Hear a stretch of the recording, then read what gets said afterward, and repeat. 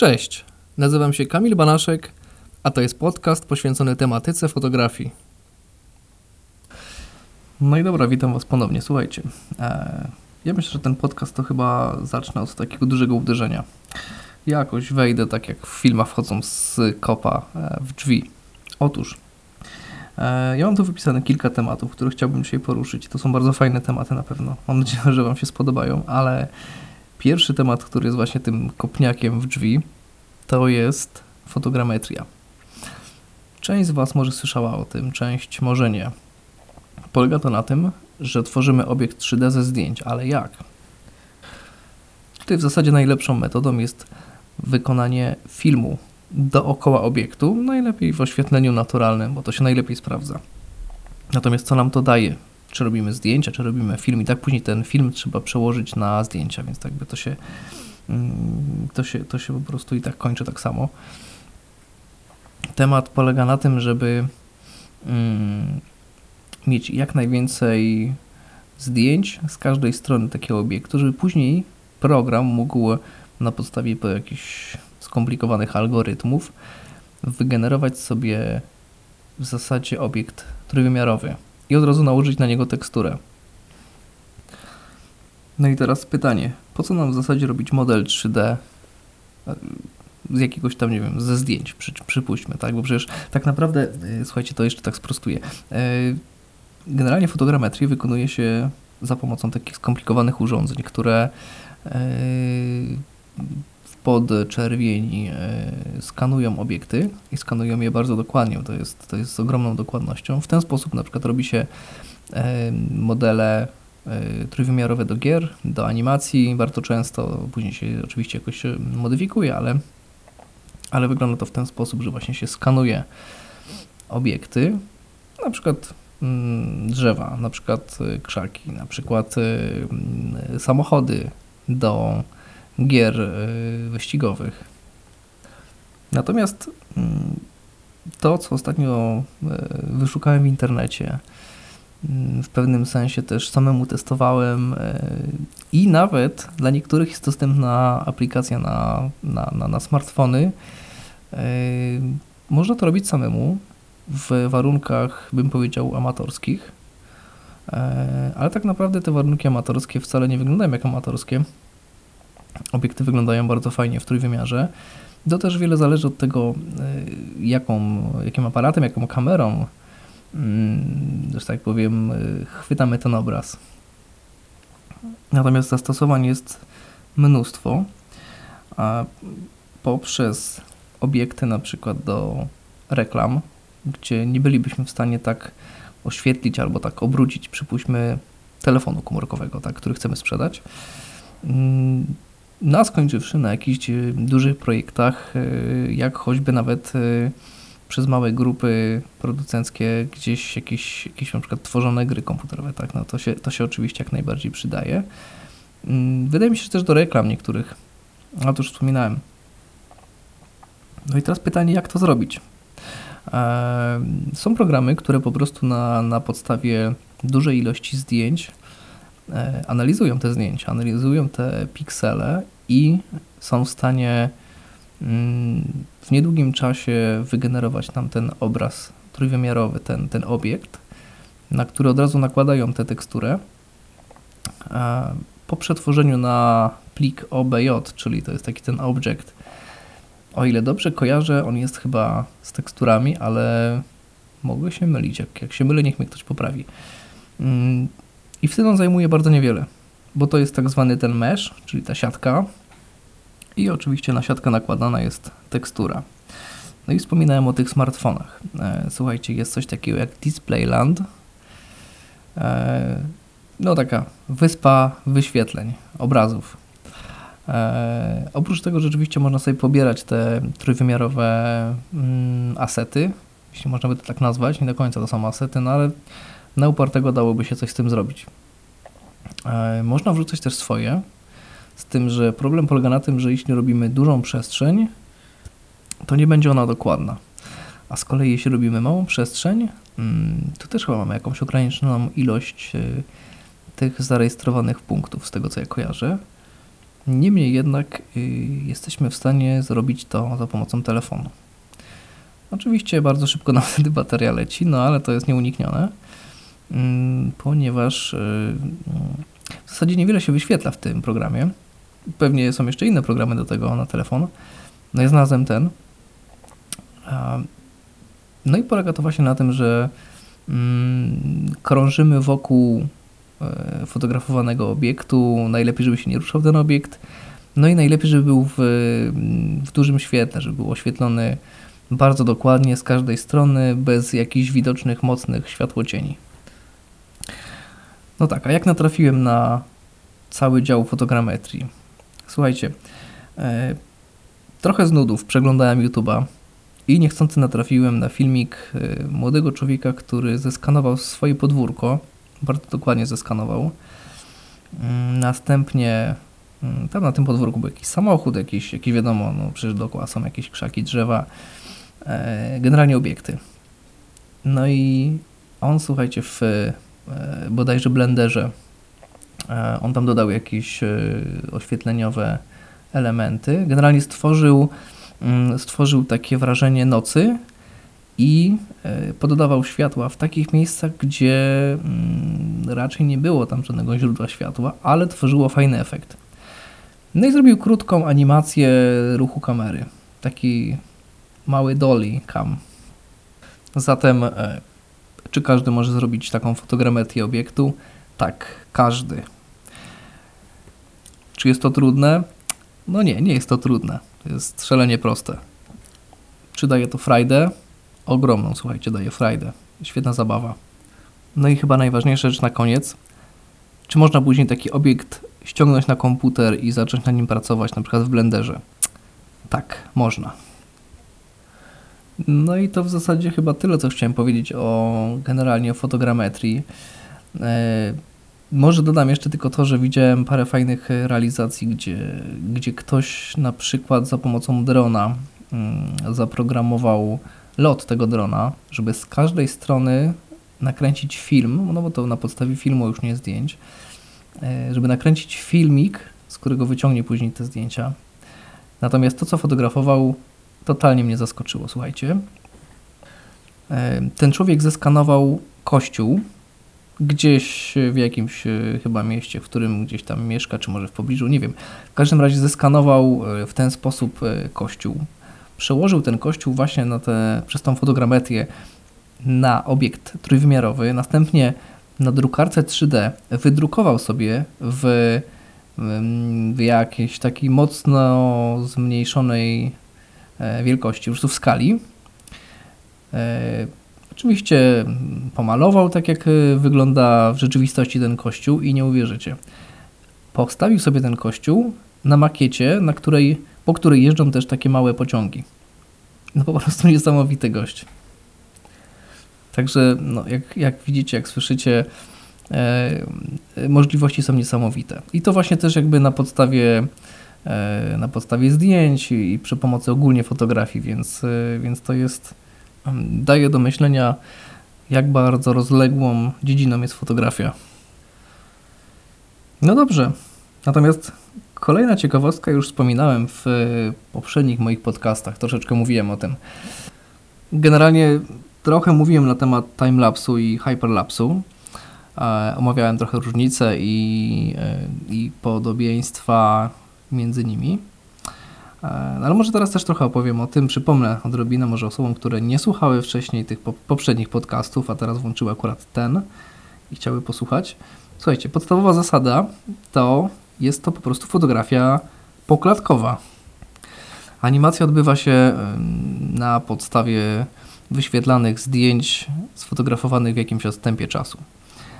I o ile timelapse to jest po prostu nieruchoma kamera lub powiedzmy panoramująca od lewej do prawej lub od prawej do lewej lub od góry do dołu i odwrotnie, o tyle hyperlapse to jest już dużo bardziej skomplikowana sytuacja, ponieważ dochodzi jeszcze ruch kamery, aparatu, kamery, czymkolwiek robimy tego hyperlapsa.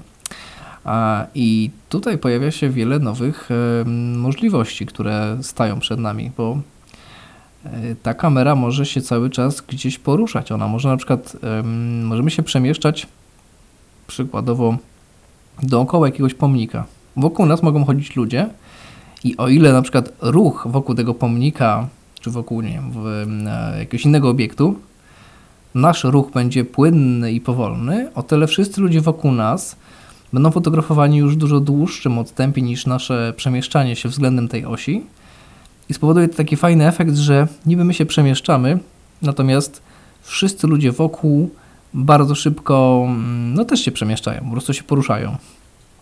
Jeśli do tego jeszcze dodamy jakieś efekty w montażu, przybliżenia, przejścia, może jakieś efekty kolorystyczne, obróbkę koloru, obróbkę w ogóle jakości tego filmu, bo przecież możemy zrobić w klimacie na przykład VHS starych filmów. To okazuje się, że mamy i ogromne możliwości, i potężne narzędzie w naszych rękach, więc gorąco zachęcam do takiej zabawy. I teraz pytanie, jak się w to bawić i czym? I czy ja potrzebuję faktycznie jakiegoś drogiego aparatu, żeby robić te zdjęcia, wyznaczać sobie jakieś punkty na statywie, przed statywem, wymierzać miarką 50 cm dokładnie? No słuchajcie, nie trzeba. Naprawdę nie trzeba. O ile do timelapsu i ruchu, zaraz jeszcze powiem ciekawostkę, bo też da się to zrobić bardzo fajnie i płynnie, jeśli już chcemy dbać o taką, że tak powiem, dokładność, taką precyzję ogromną, to tak, to oczywiście. Natomiast w hyperlapsie no nie musimy. Potrzeba się zastanowić, gdzie będzie wyświetlany taki film i co chcemy, jaką jakość chcemy uzyskać. Bo jeśli będziemy to kręcić nawet jakimś RED-em w 8K, a później finalnie platformą, na której będziemy się chwalić naszym filmem, to będzie na przykład Instagram albo YouTube, to wydaje mi się, że kręcenie czegoś takiego w gigantycznej rozdzielczości zupełnie mija się z celem i tylko dodajemy sobie pracy i przy okazji pocimy komputer też przy okazji. Ja wiem, że niektórzy mają szybkie komputery i dla nich to będzie po prostu odganianie muchy, metaforycznie. Natomiast wydaje mi się, że nasze telefony komórkowe przy obecnym rozwoju technologii, one już teraz dają ogromne możliwości i jakość i stabilizację obrazu, więc tak naprawdę podkładanie sobie kłód pod nogi w postaci lustrzanki cyfrowej to chyba nie jest najlepszy pomysł. No więc nie rozwodząc się dalej nad sprzętem foto, powiem Wam, że coś takiego z dużym powodzeniem można nakręcić również na telefonie komórkowym. Znaczy na smartfonie, w zasadzie teraz powinno się mówić, na smartfonie. I pytanie jak? I pytanie za pomocą jakiego programu? No i tu z pomocą przychodzi tak naprawdę taki dodatek do Instagrama. Jest to po prostu Hyperlapse, on się nazywa. Jak najbardziej do ściągnięcia i na App Store, i na tym Google Play. To się nazywało chyba? Chyba tak. No ten sklep playowy. Jasne, z powodzeniem możemy to pobrać. Aplikacja działa w ten sposób, że po prostu rejestruje, chyba klatki rejestruje. Natomiast my mamy możliwość w dosyć prosty sposób przyspieszać te kadry lub je spowalniać. No jak wiadomo, i tak później pewnie trzeba będzie to wystabilizować w jakimś programie. No i montaż jak najbardziej możemy zrobić w Adobe Rush. To jest taka pochodna Premiera, tylko to jest no dlatego Rush, no bo to wiadomo w pośpiechu robimy, no i to jest aplikacja dedykowana no, w gruncie rzeczy na iPady, ale na iPhone'ie też da się to zrobić.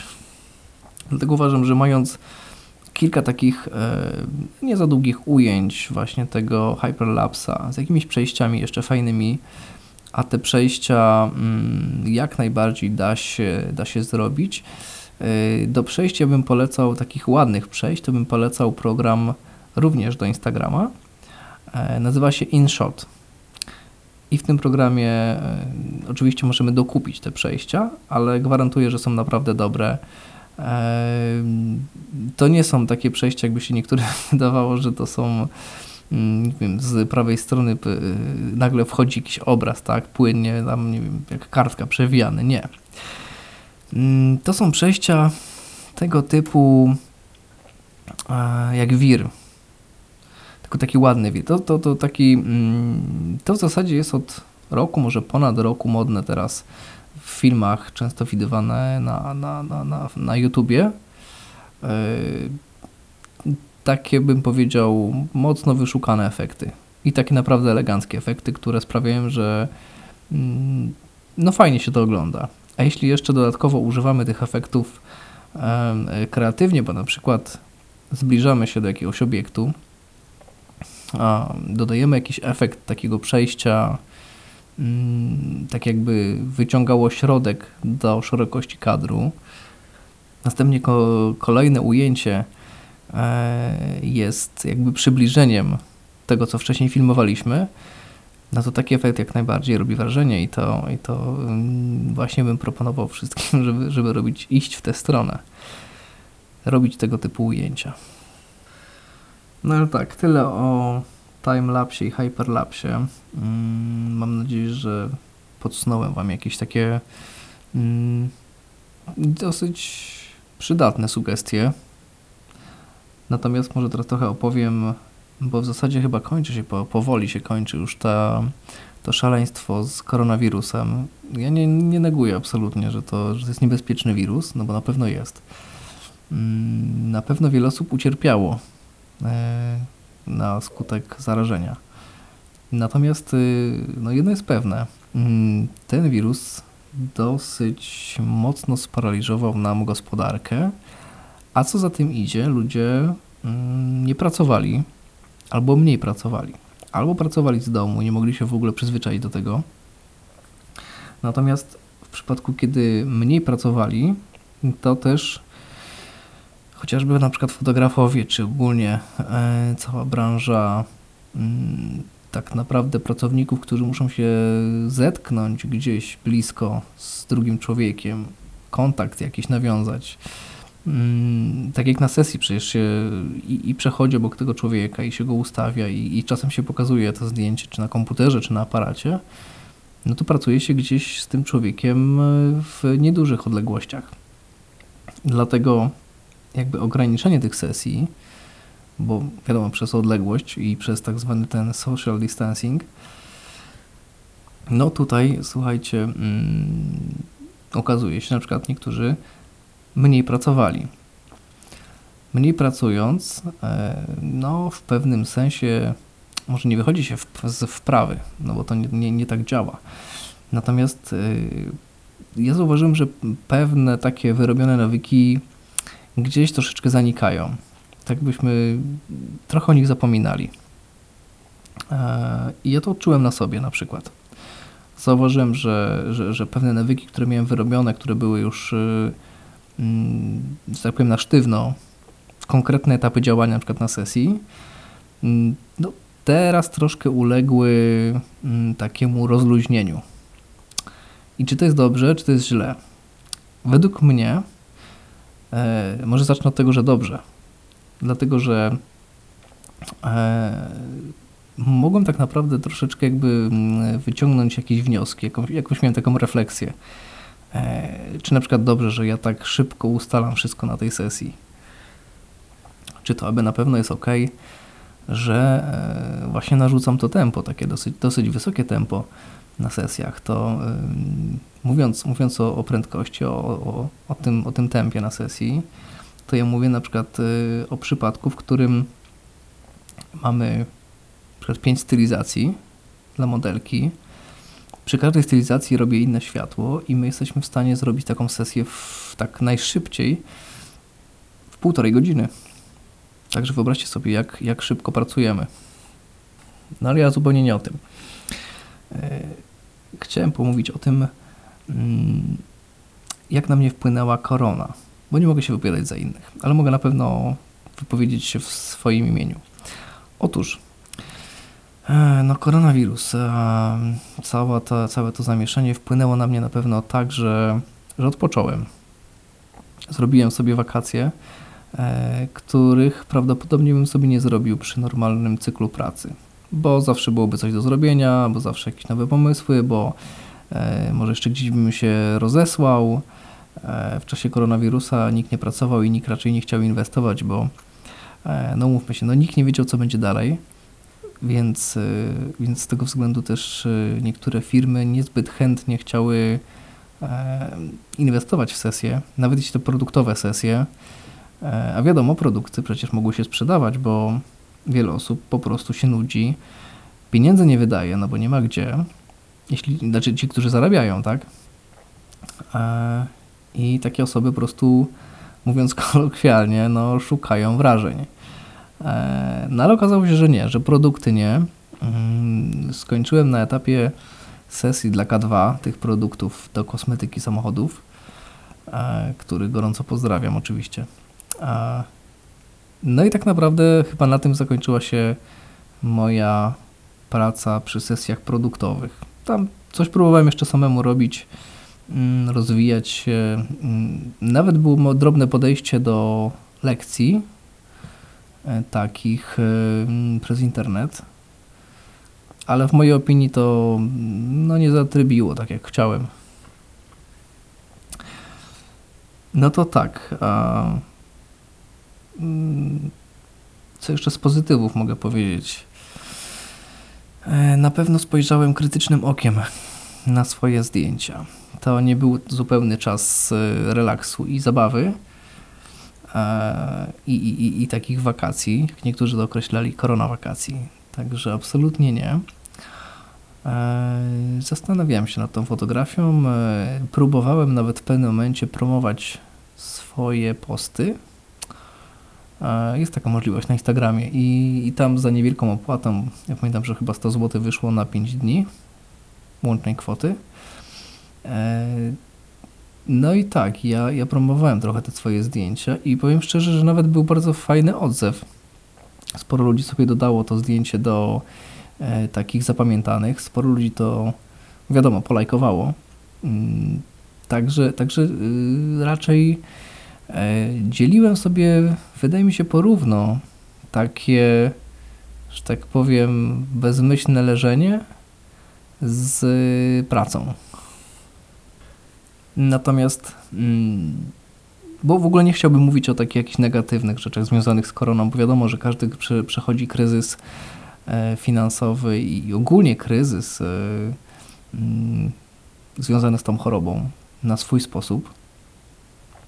Niemniej jednak, no słuchajcie, ja mam wrażenie, że chyba jednak na plus nam to wyszło. Pomimo tego, że kryzys, no niestety, zrujnował kilka biznesów i wiele osób jest teraz, że tak to ujmę, bezrobotnych, to jednak ja na przykład zacząłem dużo bardziej doceniać swoją pracę. Bo przedtem to po prostu było oczywiste, że pracuję i no i ta praca po prostu jest, po prostu trzeba to ciągnąć dalej, pchać te sanki, chciałem powiedzieć, pchać ten wózek. Natomiast wiecie, jak jest wszystko dobrze, to absolutnie raczej nikt się nie zastanawia, co będzie, jak będzie kataklizm. Ja oczywiście gdzieś tam z tyłu głowy przewidywałem, bo śledzę różne portale takie biznesowe i pewne ruchy dużych firm, pewne ruchy, że tak powiem, polityczne, troszkę mi się nie podobały i to zwiastowało coś niedobrego, więc ja po prostu zacząłem odkładać pieniądze i z tego względu gdzieś tam jeszcze w miarę miałem jakieś tam fundusze, gdyby, nie wiem, trzeba było pilnie pojechać gdzieś samochodem, czy na przykład jakaś usterka by się, nie wiem, komputer by się zepsuł, tak? Czy aparat by się nagle zepsuł, a za chwilę trzeba by coś zrobić tym aparatem, więc tutaj był zapas. To jest akurat z mojej strony takie myślenie zapobiegawcze. Natomiast tak reasumując, ja myślę, że jednak korona wpłynęła pozytywnie, nawet jeśli wywołała kataklizm, jakieś trzęsienie ziemi w sektorze tym finansowym u ludzi, to ja myślę, że teraz wpłynie bardzo pozytywnie, ponieważ ludzie i tak będą potrzebować tych pieniędzy i zaczną może stawiać nowe działalności, może zaczną pracować w nowym miejscu, w którym nie zaczęliby pracować wcześniej, bo oznaczałoby to migrację, wypowiedzenia i te czasy oczekiwania itd., itd.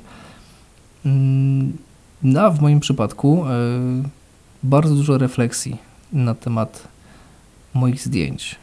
Także zacząłem się zastanawiać, czy na pewno w dobrą stronę idę, czy to jest ten kierunek, w którym zawsze chciałem iść w tej fotografii mody. No bo teraz mówimy o fotografii mody. Produkty oczywiście też, ale ja miałem taki etap w swoim życiu, że produkty robiłem już na takim poziomie i na takim etapie, że stwierdziłem, że więcej mi nie potrzeba już, bo nie mam aż tak, że tak powiem, zaawansowanych projektów od klientów, żeby to była taka potrzeba. Wiecie, to jest taka chyba naturalna kolej rzeczy, że to trochę jak w maratonach, trzeba dysponować tymi siłami i biegnąc w maratonie nie można robić pajacyków po drodze, bo się człowiek zmęczy. Natomiast teraz ciekawa rzecz. Wielu może to zdziwić i też zaciekawić, mam nadzieję. Otóż ja bardzo często przy łóżku mam albo notes, albo mam łatwy dostęp do notatnika, notesu jakiegoś w telefonie. I teraz pytanie, dlaczego? Słuchajcie, w momencie, kiedy zasypiam, ja już nie będę wdawał w takie czysto naukowe zagadnienia, bo wiadomo, przecież każdy może sobie doczytać, ale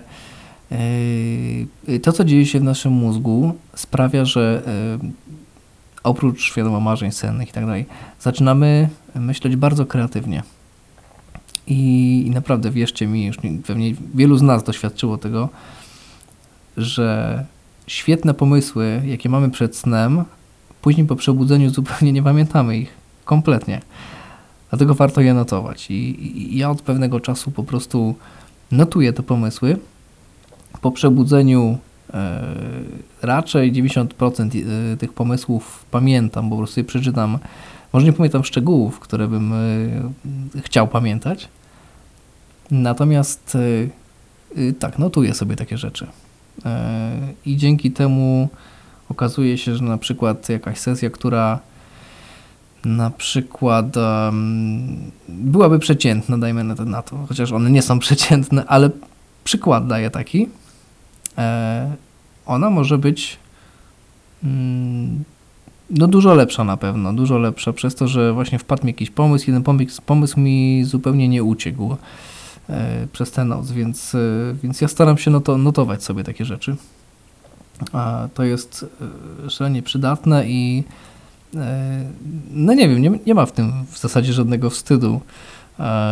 Nie powinno być żadnego wstydu, po prostu notujemy pomysły.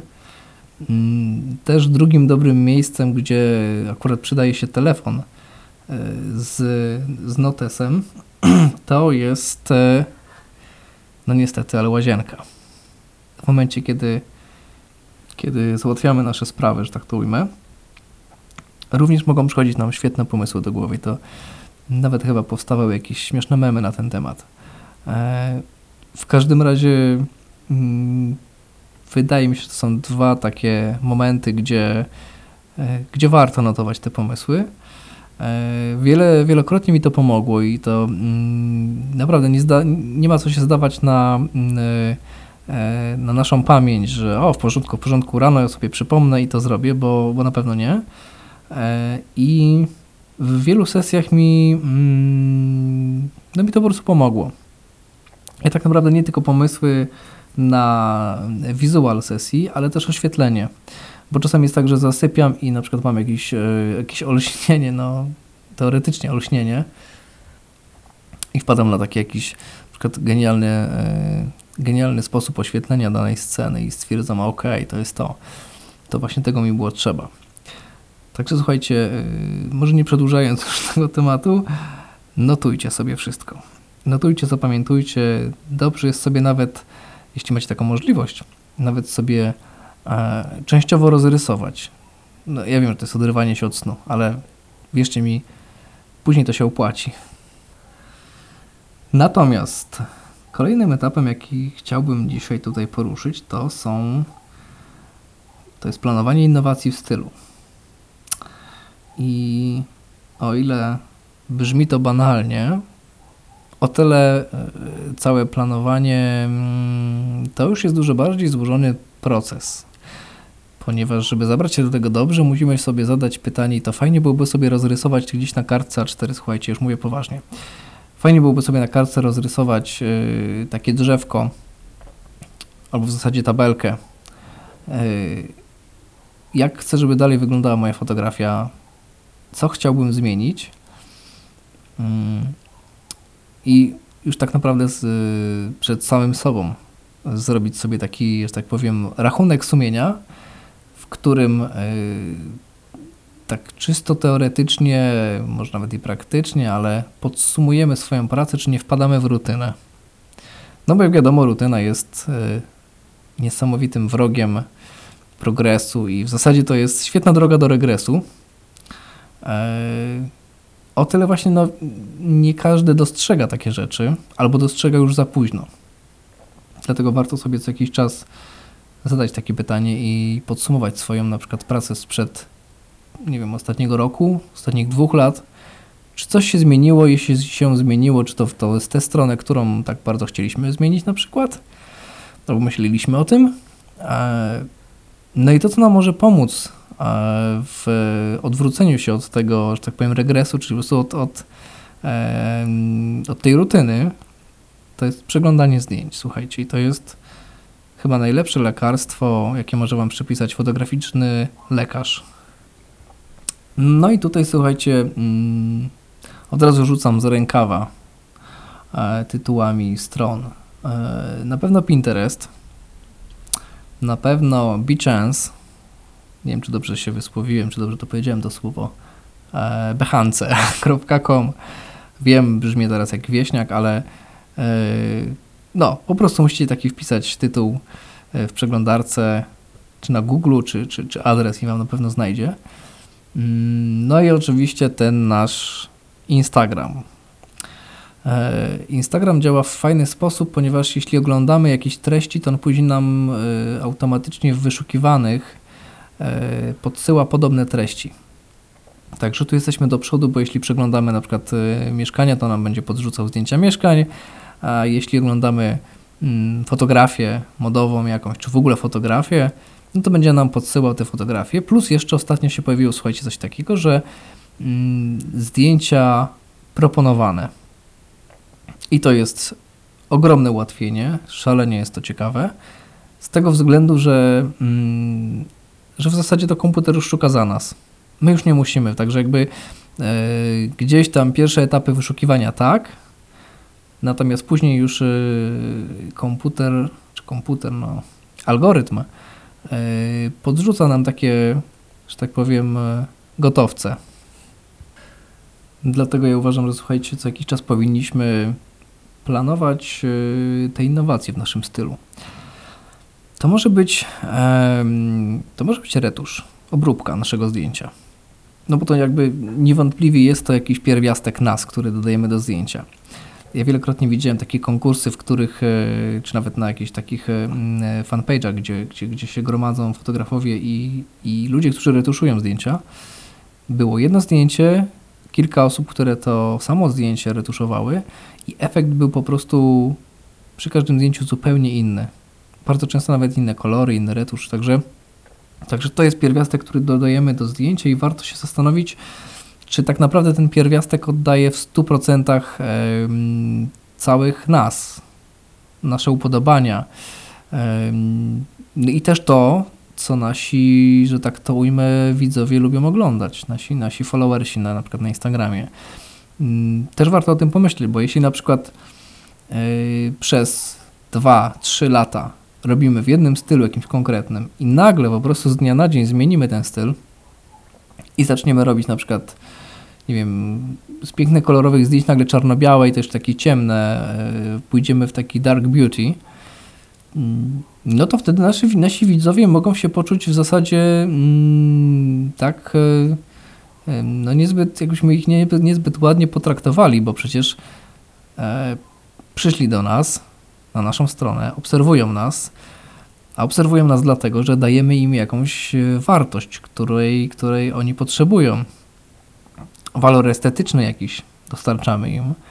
I nagła zmiana, no słuchajcie, to jest troszeczkę hazard w mojej opinii, ponieważ no, z jednej strony możemy coś zmienić w naszym stylu drastycznie i chyba ciężko jest ocenić, co może się ludziom spodobać, a co nie.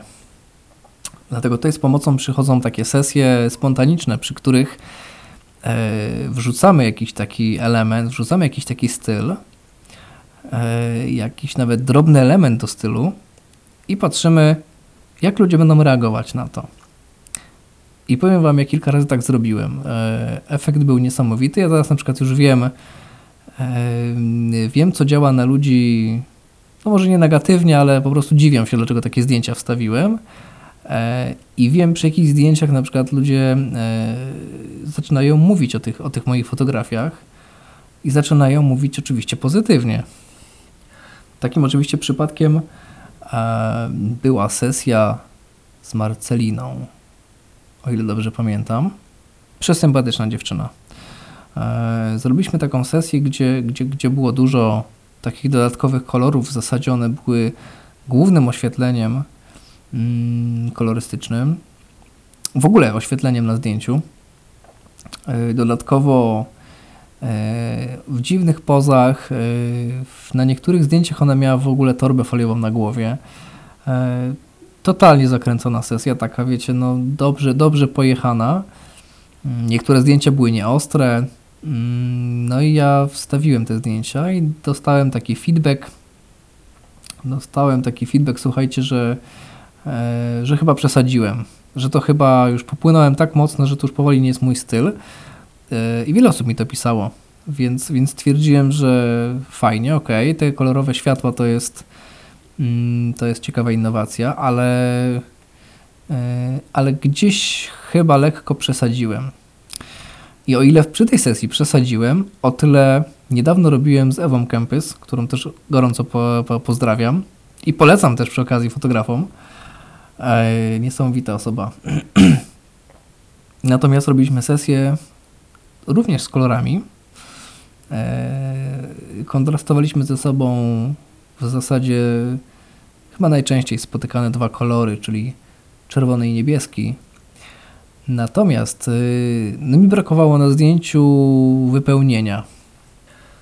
Otóż to wypełnienie zrobiliśmy, no wiecie, czasami jest pusto w kadrze, więc ja lubię mieć zapełnione, lubię mieć taką pełnię zdjęcia. Dlatego wypełniłem to zdjęcie lewy dolny róg, w zasadzie do połowy kadru. To była taka szklanka. Ja wiem, to dziwnie brzmi. To była taka szklanka, słuchajcie, jakby z kryształu.